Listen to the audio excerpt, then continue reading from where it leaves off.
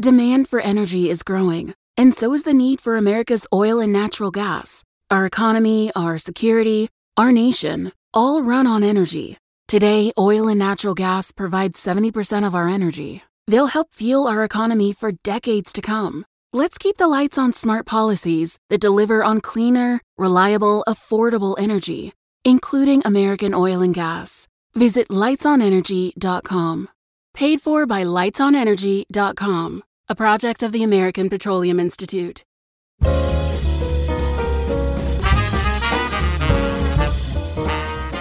And now, from the University of Chicago Institute of Politics and CNN Audio, The Axe Files, with your host, David Axelrod.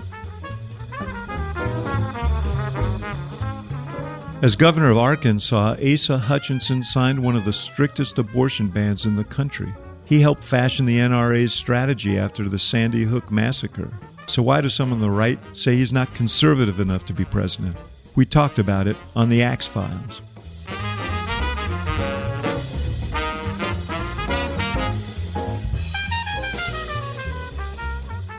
Governor Hutchinson, it's really great to see you. So happy to have you here on the podcast, but also at the Institute of Politics. Well, David, I am delighted to be here and excited about our discussion today, but also meeting with students and talk about the future of our great country.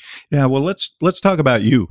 There's plenty to talk about your candidacy and about contemporary politics, but one of the things you have to overcome is nobody knows you outside of Arkansas. You're not well known. So this is an opportunity for people to get to know you and for me to get to know you. So tell me a little bit about, first of all, the Hutchinson family, how they got to Arkansas. Tell me about your folks. Well, that's a joy. And, I'm the youngest of 6 children in our family. And my parents actually migrated from Oklahoma into Arkansas. And at that time, I wasn't born. They had 4 children, and then my brother and I came along. But what's important, I think, for people to understand is that I come from a very blue-collar family. My mom and dad had high school educations. They worked hard. My dad was a farmer, poultry and cattle. And so I know how to clean out chicken houses and that may be appropriate for politics sometime. Well, there's some correlation there, perhaps. And my dad then became a USDA inspector, so I love the example he set for me in terms of hard work and commitment to family and the community. And even though they only had a high school education, they really instilled in me the importance of it. And so through education, I've had some incredible opportunities in life. Tell me about what growing up in Gravette, is that how it's pronounced? Actually, it's Gravette. Gravette. You see, that's why I ask. Well, we lived, Gravette was a town of 1,000 when I grew up there. We lived 3.5 miles out in the country, half mile down a dirt road, on a 280-acre farm, and I was convinced that we had Jesse James' hideout, on the top 90 acres, and so we explored that. It was just one of the most wonderful childhoods in the sense of just roaming the country, and we actually figured out it took us an hour to ride the bus home, and then you had to walk a half mile down the dirt road. I said, let's skip that, and so we just sort of fun rides into school. Uh-huh. Now, when I say that, I mean farmers picked up neighbors, and so we were just adventuresome. And it was a time of, learning a lot, working hard, but it was wonderful growing up on that farm. Those also were turbulent times. The civil rights sort of revolution was going on in the South, and the war in Vietnam was raging while you were growing up. How insulated were you from all of that, or were you aware of all of this? Well, that is an accurate description. The year I graduated from high school, we had 2 national leaders assassinated, Robert F. Kennedy and Martin Luther King. We had during that same time frame, the Kent State riots. We had protests on the college campuses, and as you said, not just the Vietnam War, but the civil rights struggle at the time. And, being in Northwest Arkansas, we were a little bit isolated, but the all-white town? Well, close to it. We did not have a significant number of minorities. But, my mom and dad, they were, I remember, the stories of my dad walking out of the Baptist church in Oklahoma because the KKK was doing a presentation. And so, they understood the civil rights and the importance of it.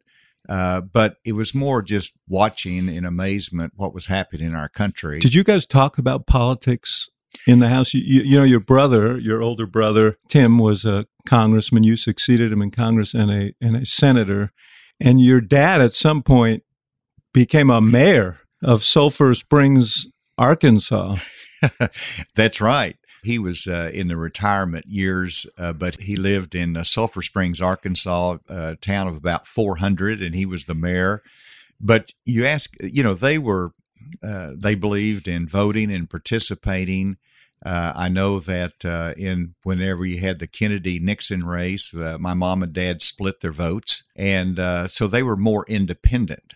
And they taught us engagement, but they didn't tell us which direction to go. And my first real political memory was 1964, whenever Ronald Reagan spoke to the nation, called the speech, where he advocated for Barry Goldwater. And literally, I'm sitting there with my brother listening to that on a black and white TV, drinking my can of Goldwater because, that's what they sort of emblematically, supported the campaign.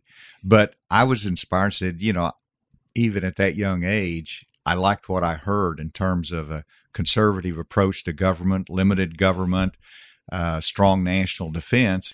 But I was also engaged in politics. I was chairman of the county committee. I was campaigning for Ronald Reagan. And I lived in a double-wide mobile home outside of Bentonville at the time, raising 4 kids and just having a wonderful time. I wanted to ask you about Reagan because he's still sort of a vaguely venerated name in the Republican Party, but I'm wondering what you think he would think of what he's seen of the Republican Party now, because there's a much different set of principles that animate a lot of the Republican base now than when Ronald Reagan got elected. I don't think he'd be very happy today.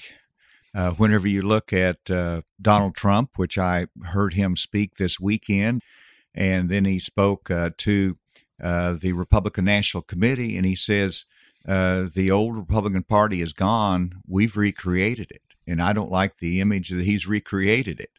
And so while, Ronald Reagan actually created the first semblance of a populism in the Republican Party, but it's changed today. And probably the best illustration of it is the fact that we're actually debating within the party whether we should be supportive of Ukraine against the invasion of Russia. I think the question is, if you take Ronald Reagan's strength of America that brought down the Cold War and the Iron Curtain, I don't think there's any question but that we ought to be supporting Ukraine today. And that should not even be debated. But you have an isolationist wing of the Republican Party. It's a pretty big wing, isn't it? I think it's still a minority, and I'm very clear on that. I think that's a dividing issue in the presidential campaign in 2024. And I think the isolationist wing is supported by some of the popular news commentators of today. And I think that sways some people. But I guess you're talking about Tucker Carlson. Well, yes, that represents the isolationist wing, almost the pro-Russia wing of the party, and that's not where I am, and I don't believe that's where Ronald Reagan was. What did you think when, this young man was arrested last week, this Air Force reservist who was responsible for a major national security leak? And I know the one issue is how does a young man like that have access to all that? But the other is that you had people in your party, Marjorie Taylor Greene comes to mind, who has become a force within the caucus that you once served in, who said, that the Biden administration targeted him because he was an anti-war person, which I'm not even sure if that's true or not, and that he was white and he was Christian and so on. And yet she's a major voice in your party. Well, I disagree completely with that. Ken McCarthy didn't even say anything about it other than that we got to figure out where the leak is coming from, how these leaks happen. Well, that's unacceptable for someone to defend the mishandling of classified information and, in essence, committing acts of espionage that's detrimental not just to our country, but to individual lives of our people who are gathering intelligence for us. And so that's unacceptable. They have misused the information to our detriment, and they should be prosecuted. I think that's exactly what's going to happen. But on this issue of the Espionage Act, there was a report that President Trump, after he left office, shared a map that was classified, highly classified, and contained highly classified material there to a number of different people for whatever reason. Does the same principle apply there? Well, sure. I mean, the law should applies across the board. Whenever you look at, President Trump, as he left office, took classified information with him down to Mar-a-Lago. I don't like the way the Department of Justice handled the search, but we have a lot of information that we still don't know yet. Even the intel committees in the House and Senate do not have the specific documents that were held at Mar-a-Lago. And so we have to wait and see as to what it is. But regardless, they are classified, and that's not where they should be.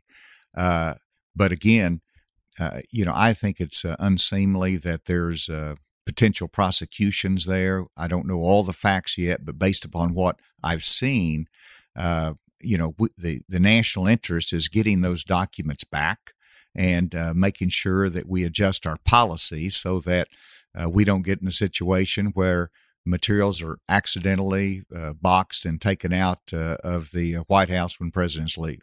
When you talked about what Reagan would say about the party, you have a former president who might be the nominee again, who's the front runner right now, who's actually been strengthened since he's been indicted in polling. Isn't that a peculiar dynamic? I mean, how do you process that? Well, the fact is, I was a federal prosecutor. I was the youngest U.S. attorney appointed by Ronald Reagan. So I've made prosecutorial decisions, and I don't believe what Alvin Bragg did in New York City was in the national interest. I don't believe it was appropriate to use a legal theory to bootstrap a case into a felony. And obviously the American public sees it the same way because they believe this is an unfair prosecution, and the sympathy factor kicks in. And so he gets a boost in the polls, and he raises money off of it. So I don't like what's happened there. And I take the approach that, he's under investigation in New York, indictment now. He's still under investigation for the classified information in Mar-a-Lago. He's under investigation for the January 6th terrible circumstance of undermining our democracy. And we don't know where those are going to go. But to me, let's take those all off the table. And that's what the American public probably ought to do now, is take those off the table. And then what do you have? You have a flawed candidate that can't win in 2024.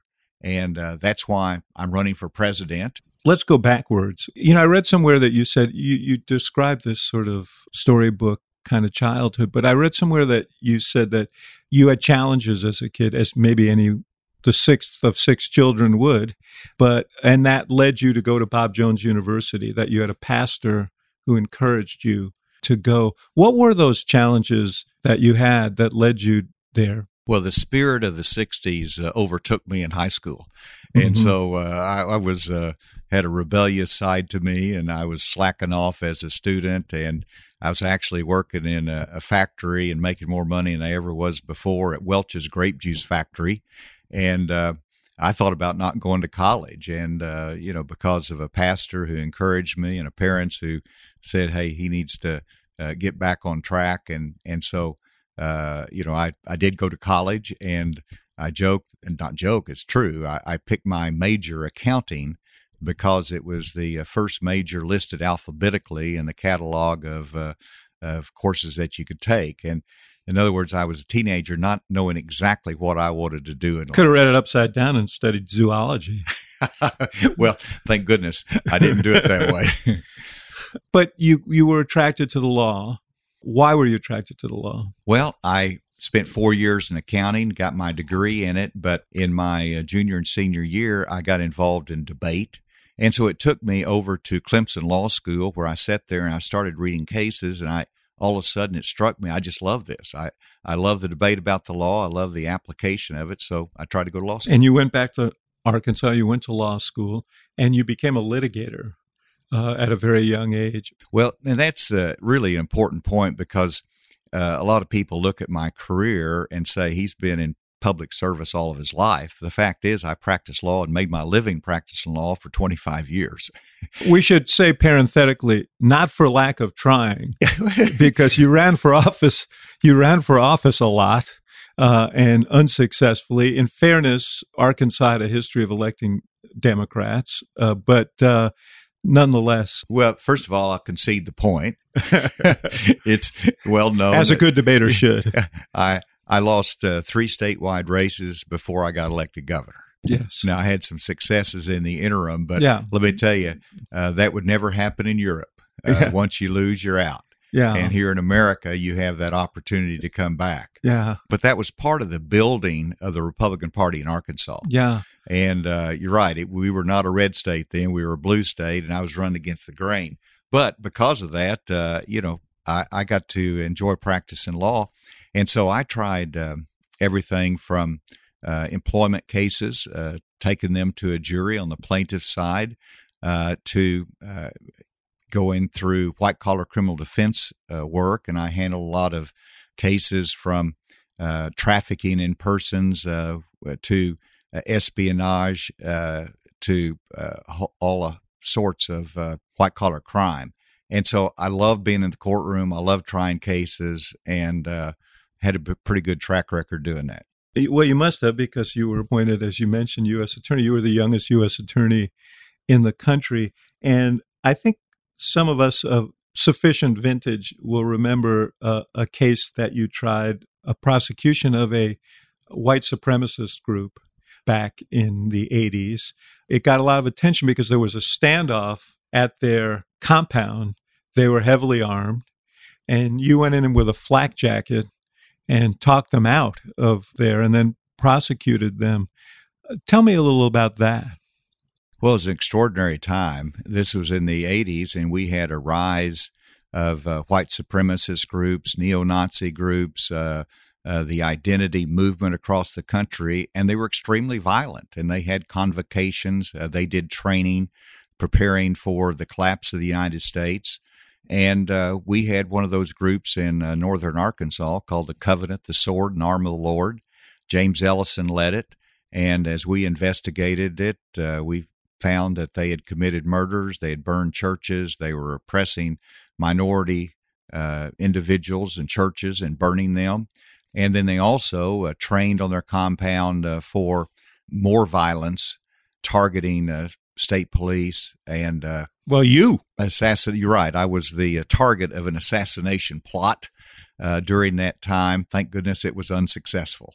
But whenever we got enough evidence, we were going to arrest James Ellison and search the compound. And we had 200 law enforcement officers from 5 different states, SWAT teams that were there. And we were prepared to execute the search warrant. But in the meantime, one of the individuals going to the compound shot and killed Trooper Liniger in Missouri. The national media came down. It blew our cover. We went ahead, surrounded the compound, asked for James Ellison's surrender. He refused. And the FBI called and said, we need you up here to assist in the negotiation. I went up there to northern Arkansas, got out of the vehicle. There's a sort of a classic picture of me, not dressed appropriately for the occasion. But as I don't know how you're supposed to dress for that. But. Well, if I was looking at the future, I'd have camouflage on, but I think I had a white shirt and they threw me a bulletproof vest and say, hey, you might need this. And I'm thinking, this is not why I went to law school. But, it's incredible work working with law enforcement and having a very successful operation to save lives and have them surrender. We're going to take a short break, and we'll be right back with more of the Axe Files.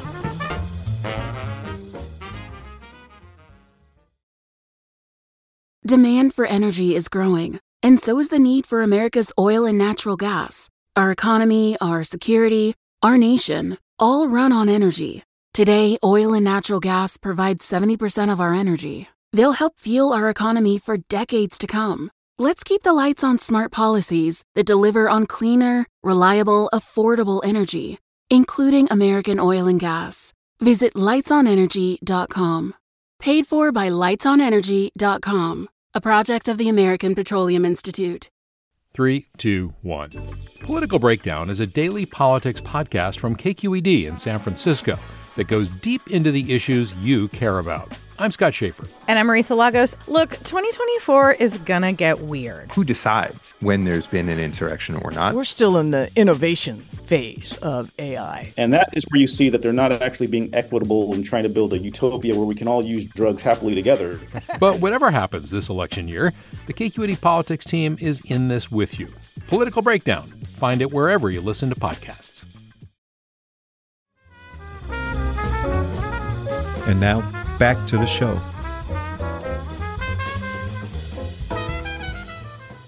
The FBI director, Homeland Security, and so on have all suggested that they are deeply concerned about a new rise of white supremacism, of these kinds of loosely knit right-wing orders. We saw some of them surface on January 6th at the Capitol. Are you worried about that? We've seen an increase in the domestic terrorism that is very similar to what we saw in the 80s. And yes, it is a concern today, absolutely. And, every generation has to face this issue. And whenever you have people with discontent, they're looking at themselves as a victim and they want to blame somebody for the challenges that they see in life. And you have a charismatic leader come along and challenges them and says, here's blame it on particular racial group, and it goes bad very quickly. And so you've got to make sure you're clear that it's unacceptable. And when they commit acts of violence, you go after them with severity. Isn't this, though, part of your challenge? Because, and I don't want to make this all about Trump, although I'm sure he wouldn't object, but he has, you say, when charismatic leaders come along, his message basically is the government is corrupt, the FBI is corrupt, all these institutions are corrupt and rigged. Doesn't that contribute to the environment in which these kinds of groups flourish if they feel like they're getting validated by the leader of the country or the former leader of the country, and I guess the future leader as they hope? Well, if you take populism to an extreme, it becomes demagoguery.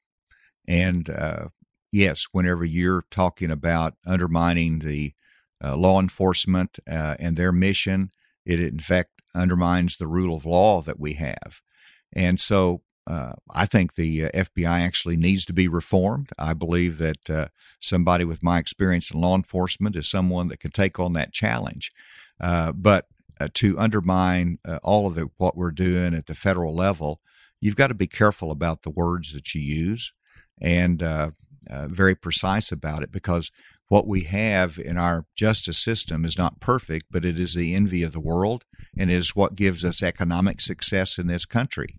And when you look at the challenges in Mexico, it goes back to they do not have a good rule of law. When you look at China and their competitiveness in terms of the economy, they're going to have a hard time overtaking us because they have a weak rule of law.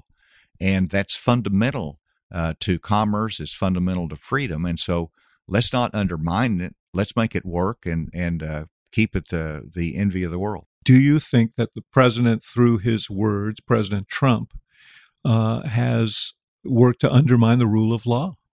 Yes. Whenever you look at what happens on January 6th, whenever you look at the fact that he talks about defunding the FBI, that is the lead on the fight against global terrorism here in the United States, that does not make sense. It's not wise. And so that does have an impact of undermining the rule of law in our country.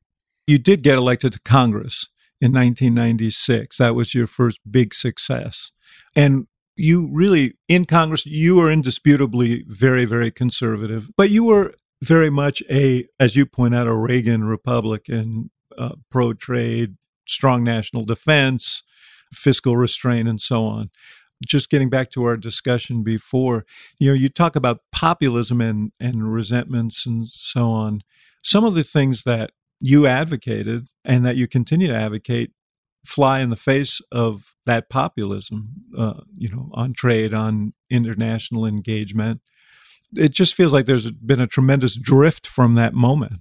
Well, sure. It takes leadership. We need leaders that bring out the best of America, that are that lead based upon the principles that you recited of the Republican Party, and that's what I'm doing out there. Are those the principles of the Republican Party, I guess, is my question, as it exists today? Is that what this election is about? Is that how you see it? I do, actually. You've got, the lead candidate, Donald Trump, right now, that makes it very clear he sees a different direction of the Republican Party, and he wants to destroy the old Republican Party. And I'm just as engaged in the important issues. Whenever I talk my stump speech, I'm talking about an effective energy policy. I'm talking about border security. I'm talking about the strength of America. I'm talking about slowing down federal spending. And these are issues that are all important to the Republican base. And so, I can win those votes. What strikes me is you're a peculiar figure in American politics today because, and I've said this often, I think our incentives are misaligned. You get rewarded for outrage. You get rewarded for appeals to grievance. That's how social media works. The algorithms have discovered that they can keep you online with outrage, and it drives us into our silos. And that's a little bit of how our politics works. And Donald Trump is an example of that. You don't strike me as an outrage guy. You don't raise your voice. You don't shake your fist. You don't engage in the kinds of characterizations that we've seen from some other politicians. How does that work in today's political environment?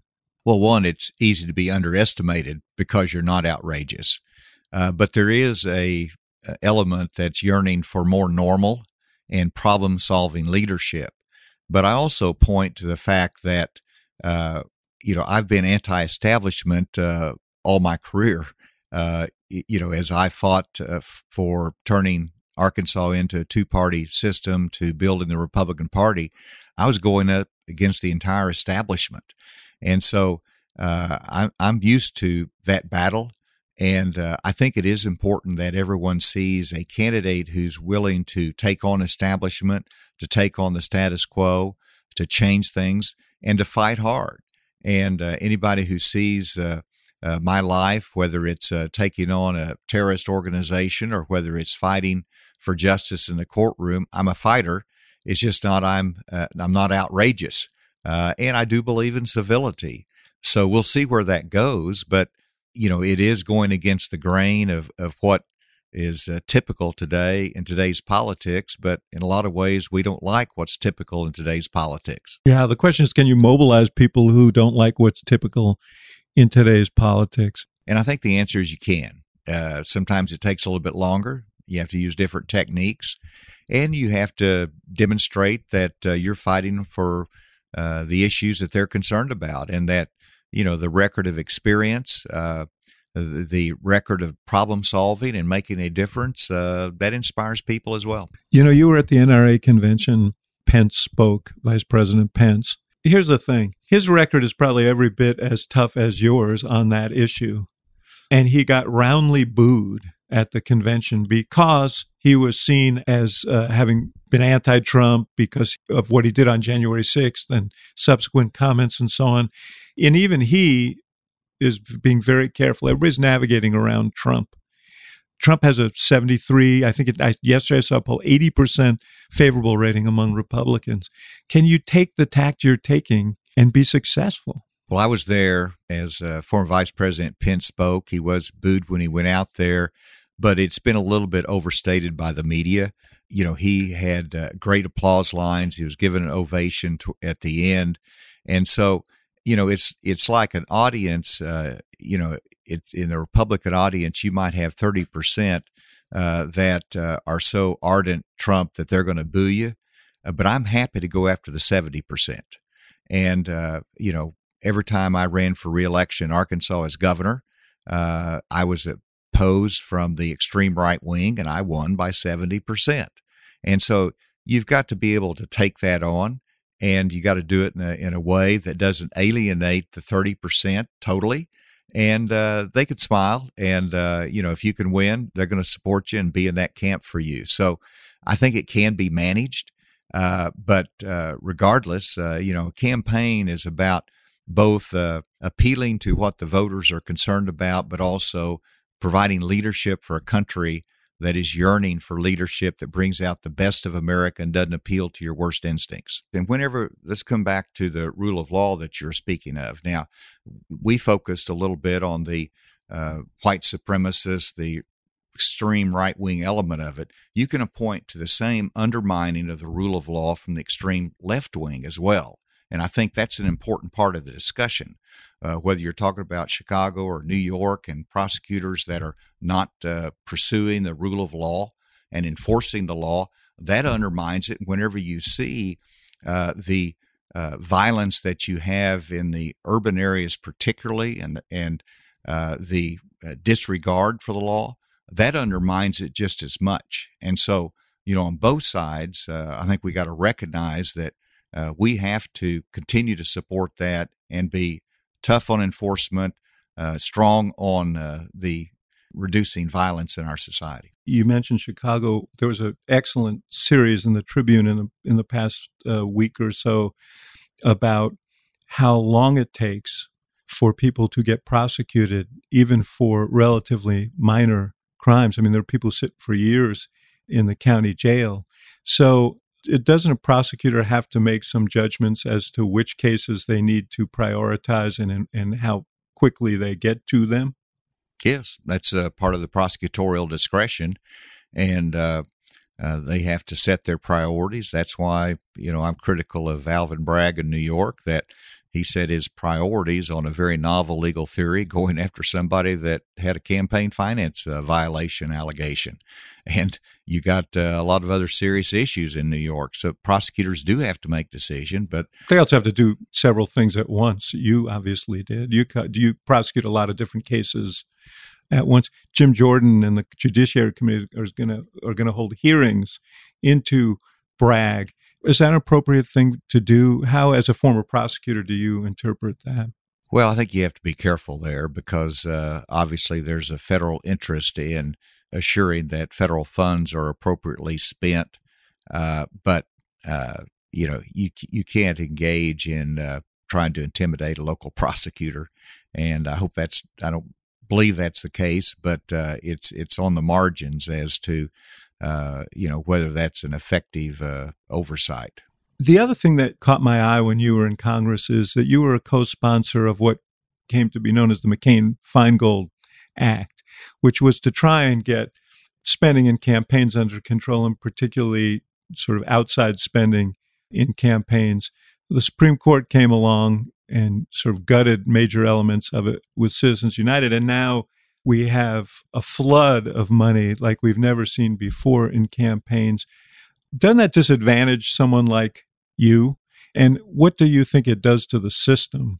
Whenever you're looking at the spending and accumulation of money in outside groups, they have, in many instances, more influence over the campaign than the candidate does with limited resources. Now, go back to McCain-Feingold. We called it a bipartisan freshman bill. And the distinction was that we didn't go as far as McCain-Feingold because we tried to stay within the Constitution, what we saw as the constitutional constraints. And it was actually a better bill that had a better chance of being sustained by the Supreme Court, and it would have kept the money more within the candidates and the parties versus all of the outside groups. And so there was a distinction there, but I'm troubled where we are today, but that's where the Supreme Court said the Constitution requires us to be. So you got to manage it.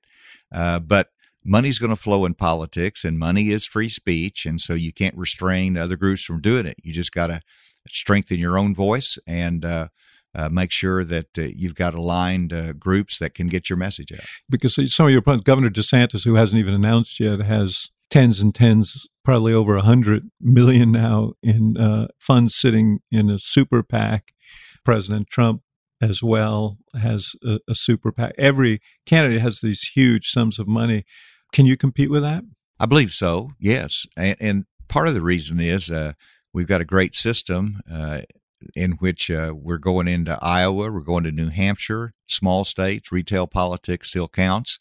And so that's what I'm loving about Iowa is that you shake hands, you look them in the eye, you tell them what you believe in, and that does make a difference. I spent a lot of time there back in 2007. But we continue, there is a super PAC that it supports my candidacy. And how super is it? Well, the reporting deadline's down the road, but yeah, you'll see money coming in there. I trust. Now that I'm a candidate, I'm independent from that and can't communicate with them. But we're going to be raising money. We're going to be competitive. You left the Congress to become head of the DEA, and we have a tremendous problem today of fentanyl coming across the border. What do we do about that? Well, you're right. I became part of or lead of the Drug Enforcement Administration. It was 1 month before the 9/11 attack, which changed everything. But the DEA, I'm really proud of them because this administration just announced an indictment of major cartel leaders in Mexico with the Sinaloa cartel. The sons of El Chapo. Yes, the sons of El Chapo. And it's from the Northern District of Illinois, one of the cases. So it's right here in Chicago. I read the indictment last night, and what a great job the DEA has done, the local prosecutors, because that's an example of where fentanyl and other drugs coming into Chicago, distributed and killing our youth. And it's what needs to be done about it is, first of all, extraordinary education, the danger of the fentanyl that we're not used to such a small quantity, milligrams, being able to kill somebody just because it's aligned in one pill. And it's, one leader said that 100% of the drugs sold, the pills sold on the street are fake. And you're just gambling with your life if you take one of those pills, buy one, take one, because it very likely could be lined with fentanyl. And so this is coming from the cartels. We've got to target them. I believe they should be declared foreign terrorist organizations. We've got to stop the precursors, try to stop those from coming into China. But it's about educating our young people, reducing the demand in our country, which is probably the most critical, and then helping to secure the border to try to reduce the flow of the fentanyl coming in and going after the cartels. Let me ask you a question, and I hope you understand the spirit in which I ask it. One of your children has had a struggle with substance abuse. There was a case just in the last month, which is his law license was suspended and so on. So obviously you've struggled with this as a parent. What is that like? And I'm sure I'm not the only one who's going to ask this question. Was that concern part of your calculation in terms of whether to run for president or not run for president? Does your family want that kind of scrutiny, or do you want to bring that kind of scrutiny down? Does it make it harder for your kid? So on. It used to be that, family would be somewhat protected and immune during a campaign if you don't feature them and make them a part of it. But that's no longer the world in which we live. And yes, I think it certainly illustrates that even though I've been head of the DEA, I've been a federal prosecutor, that there's no family that's exempt from the challenge of drug abuse, and it strikes us hard. And I understand it. It's a struggle, and sure, I hate to see the scrutiny that's going to come on it, but we understand it, and we solicit everyone's prayers, just like I pray for other families that are hit with this. Does it inform your thinking about how we should approach this issue and how we should approach people who are, I would say, victimized by addiction and drug abuse. Should we treat it as a crime, or should we treat it as an illness? Well, in some ways, both. I'm not for the legalization of illicit and harmful substances more than we already have. I think that's what many times brings people into treatment, is that they're actually confronted with their illness or their drug abuse by law enforcement officials. And on the other side, I've fully supported, and this goes back to my time as head of the DEA, of drug courts, which provides an alternative to incarceration for someone who has an addiction problem that is combined with a crime problem. And that's been successful in my judgment. We've expanded it while I've been governor of Arkansas. And, we have to continue to emphasize the treatment side, understanding that addiction is an illness and they need help. We're going to take a short break, and we'll be right back with more of the Axe Files.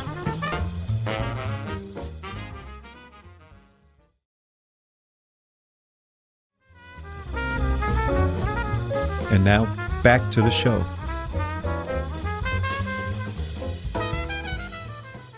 You mentioned 9/11. You got pressed into duty in the new Department of Homeland Security, and your portfolio was the border.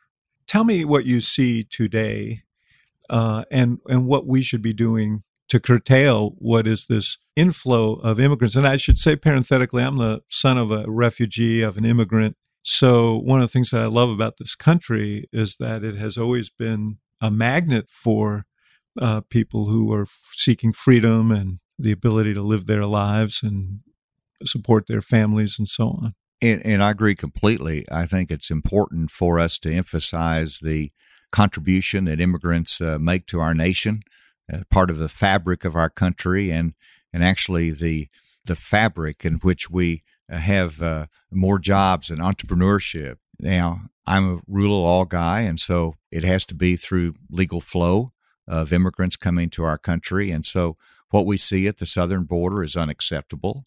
As you mentioned, I was in charge of that responsibility in the Bush administration, and let me be the first to say we didn't get it perfect. But what we see in the Biden administration is a signal that was sent early on that it's going to be an open border. Now, those words were never used, but whenever you reverse all of the tough policies of the last administration, that's a signal that is sent. And so, do you think the last administration got it right? Not perfectly, but this message was sent: don't come across our border because it's not easy. And that slowed the flow, and that message internationally is important.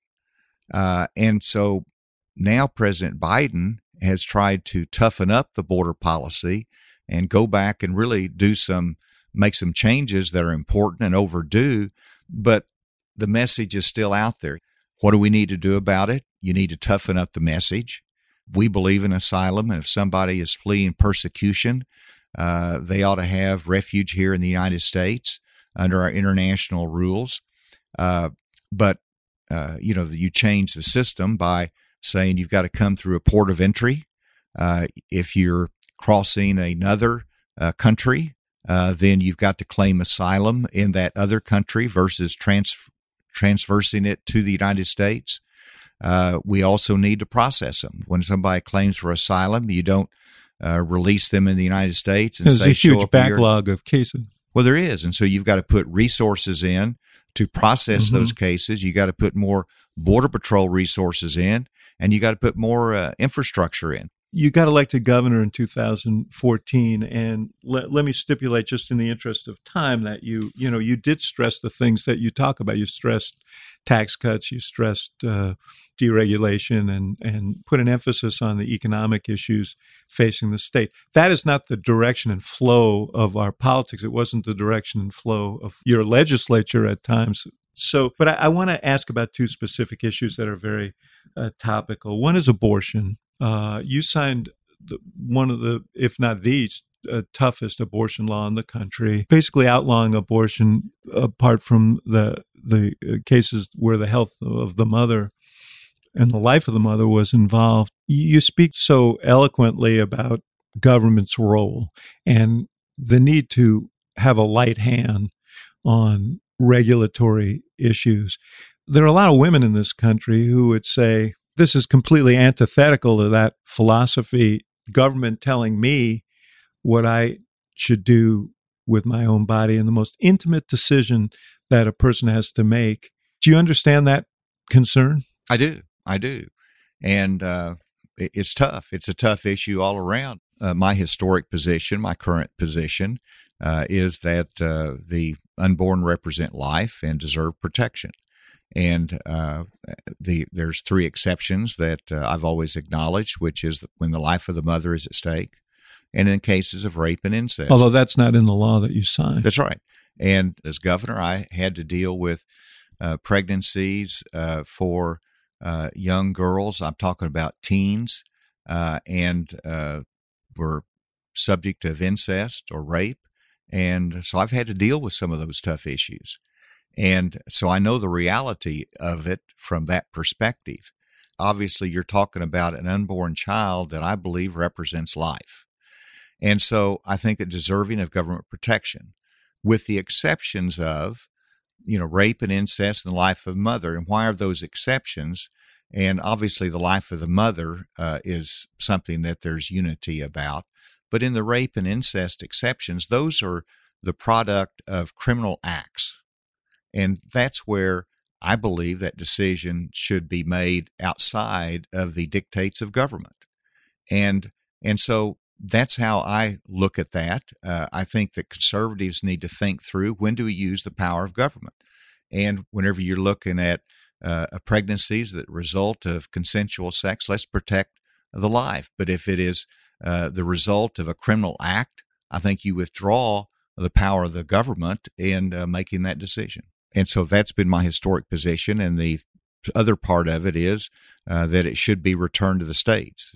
I supported the reversal of Roe versus Wade, and for the states to be able to make their own health care decisions there. In Arkansas, you override the governor's veto by a simple majority, which is rather unique. It doesn't take a 2/3.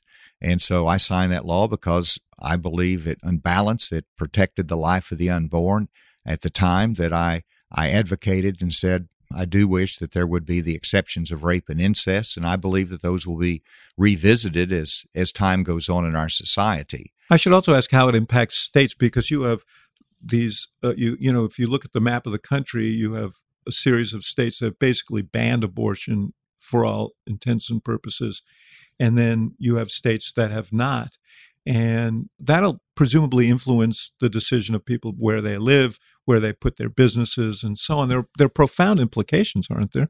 I think it's a very small percentage of people make their decision on where they're going to live and raise their family based upon what the abortion policy is in that state. But we will see about that. But Arkansas is growing significantly. People are moving there from California and other places.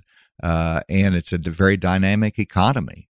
And so as the cultural differences, arise on issues such as abortion, that debate will take place, but the state will determine its own future. What about the politics? Well, in the politics of it, the position that I've taken in my heart that I believe in, I think that is a message that works in a November election.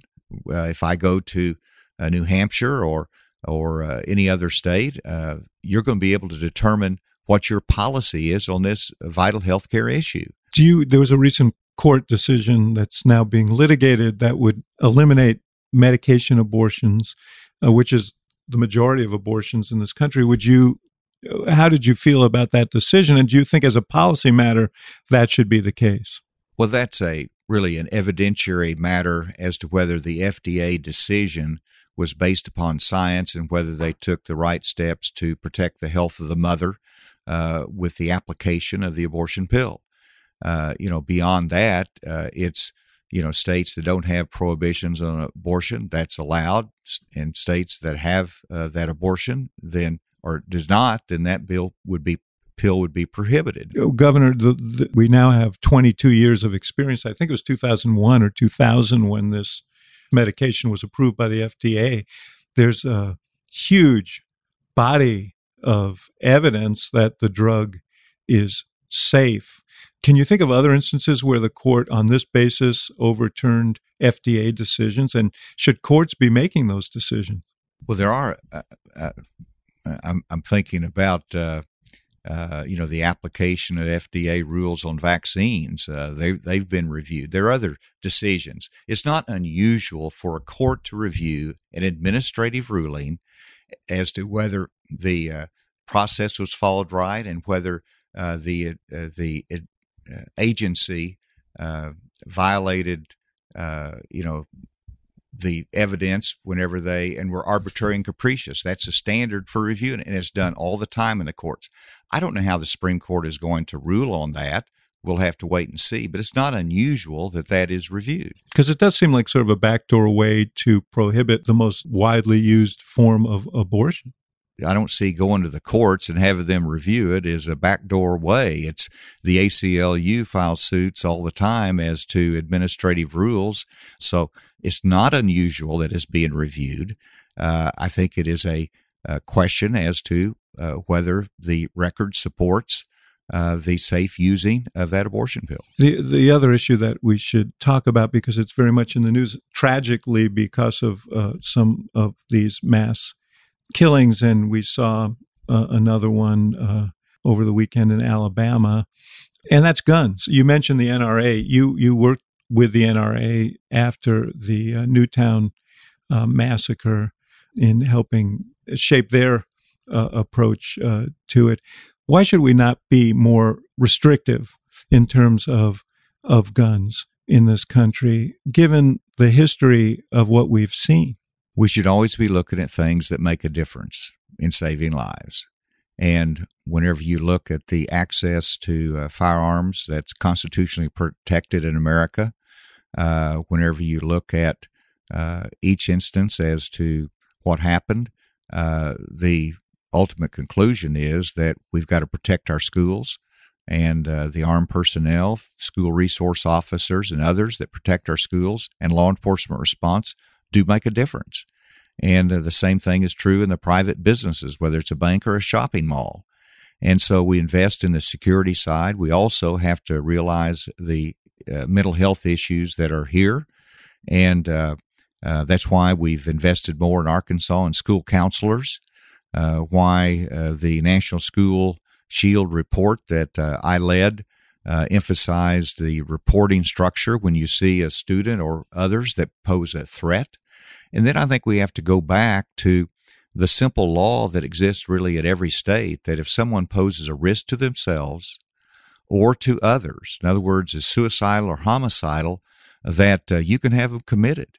Now, it has to be a hearing. It has to be medical evidence that supports it. Allowing for the fact that, particularly in some of these mass killings, you have this history of behavior that when you look back, points to these things. But we have exponentially more gun-related incidents, gun-related homicides than our peer nations. Do you think we have exponentially more mental illness in this country? Is that why we have so much more in the way of gun deaths? I don't know that for sure, but you know that in a number of instances, not all of them, but a number of instances of school shootings or in business shootings, that the person was mentally ill, and there were flashpoints, there were triggers that would have alerted somebody saying they're a danger, and those steps could have been taken. So we've got to learn from that and adjust.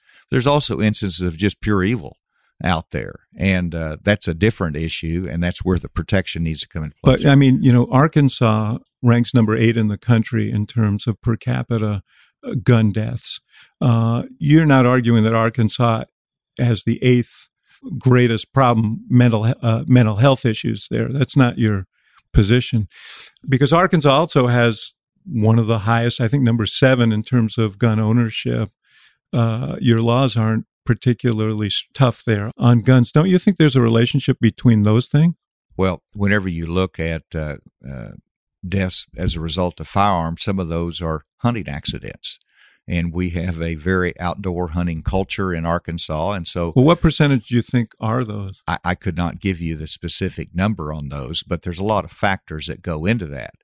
And so, no, I'm not sure of your point here. Well, my point is just that it's a little glib to say it's a mental health problem. Yes, there are mental health issues, but also we have 46% of the privately owned weapons, firearms in the world. In our country, we only have 4% of the population.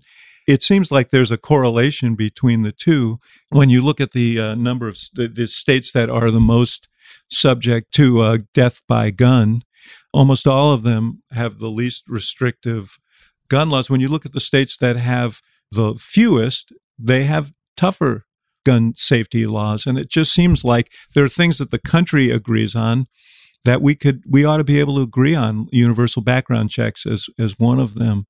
Why can't we move forward on some of those things that don't restrict the right of law-abiding citizens to own their guns under the Constitution, but may stop people who shouldn't have guns from getting them? I think, after the Uvalde shooting, Senator Cornyn, Senator Murphy of New Jersey came together along with others and passed a bipartisan bill that improved the background checks and the information that flows into them. And so, yes, that's something that should always be looked at. Again, I come back to the point of what makes a difference. And you can go out and confiscate firearms and you're still going to have murders. And, we are a unique situation in America because we do have the Second Amendment. It's in our Constitution, and there's a reason for it. And so there's a limitation on the restrictions that you can put into place. And so you're right, mental health services and improving those is not going to solve all the problem, but it solves some of the problems, and you can do it. And it needs to be invested in. And also, the enforcement of the law, and giving the tools to prosecutors so that they can prosecute a felon in possession of a firearm. Those are important prosecutorial tools that have to be utilized. Let me ask you just lastly about semi-automatic weapons, assault weapons. In almost all of these mass shootings, we've seen the use of the AR-15 rifle or something similar to it that gives the shooter a tremendous ability to kill at massive scales. I mean, the stories of how these weapons tear bodies apart. Why do we need assault weapons? So how would you define an assault weapon? Rapid fire guns, and that are designed basically to kill human beings. That's what they were designed to do. And that sounds like an automatic weapon to me, which are unlawful unless you have a specific license to do it. And so what you just described is to outlaw all semi-automatic weapons, and that's not a good choice. We had an assault weapons ban. We had, 21 categories back in the early 2000s. There was no challenge upheld in the courts, and we've had an exponential growth in the use of those weapons since the ban went out of. It was a 10-year ban, and it expired. So we have some experience with that. An AR-15 is a semi-automatic weapon that is a particular style that looks very dangerous. And well, it is very dangerous, isn't it? Well, any semi-automatic weapon is dangerous. Yeah, I agree. I have a semi-automatic. It was recommended for me when I went up backpacking in Alaska because of the grizzly bears up there. And so I got what was recommended to me for safety and security as I was backpacking up there. If you outlaw all semi-automatic weapons, then you're outlawing that. What about, do you think that kids under 21 should have them? You should not outlaw all weapons for somebody under 21. At 18, we go deer hunting in Arkansas, we go duck hunting in Arkansas, we go hog hunting in Arkansas, and semi-automatic weapons can be used for those purposes. So no, I don't think that is a solution that you're looking for. A criminal is always going to have access to the weapons that they want, and you can take a semi-automatic and you can convert it to automatic. There's things that they can do to get around the law. We have to go at more of the heart of the problem and things that make a difference. If you today wanted to outlaw semi-automatics, well, are you going to go out and confiscate all those that are out there now? And if you don't confiscate those, which I'm absolutely opposed to, the criminals are still going to have possession of them. So I think that you're looking at ideas that don't work in America. Yeah. Well, we have 400 million weapons in America. So you're right. It's a very difficult problem. We've been flooded with weapons. We're on the south side of Chicago as we speak today. So, within a mile of here, you've got some gangs that most of them are armed with semi-automatic weapons now. A lot of them come in from Indiana. It's a huge problem. You and I disagree on this, but let me just say as we go out, I appreciate having a conversation with you. And we ought to be able to have these conversations and leave understanding that we have different views, but we still are patriotic Americans, still care about our country, still share a common humanity. Oh, absolutely. You've got to be able to talk about them. It is important, David, that I disagree with you on a few things because I wouldn't have a chance of winning any Republican primary. I know. Let's certify that. This would be the end of your campaign right here. We disagree probably on many things, but I appreciate the civility you bring to these conversations, and I'll be watching with interest as I would love to see civility have its day. Well, it needs to, and you whenever we engage in conversations, you sharpen your arguments, and when you see a weak response, means you better rethink it. And there's always some ways to find solutions together. Yeah. Governor Asa Hutchinson, so good to be with you again. Thank you for being here. Thank you for being at the Institute of Politics. We'll be watching with interest. Thank you, David. Good to be with you. Thank you for listening to the Axe Files, brought to you by the University of Chicago Institute of Politics and CNN Audio. The executive producer of the show is Miriam Finder-Annenberg. The show is also produced by Jeff Fox and Hannah Grace McDonald. And special thanks to our partners at CNN. For more programming from the IOP, visit politics.uchicago.edu.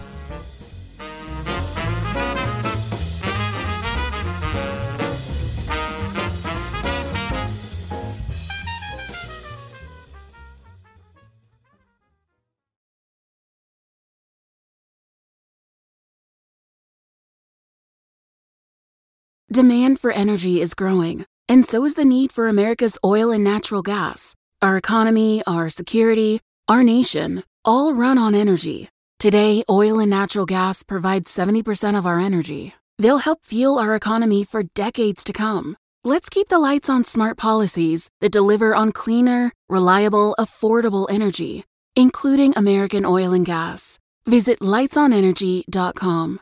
Paid for by lightsonenergy.com. A project of the American Petroleum Institute.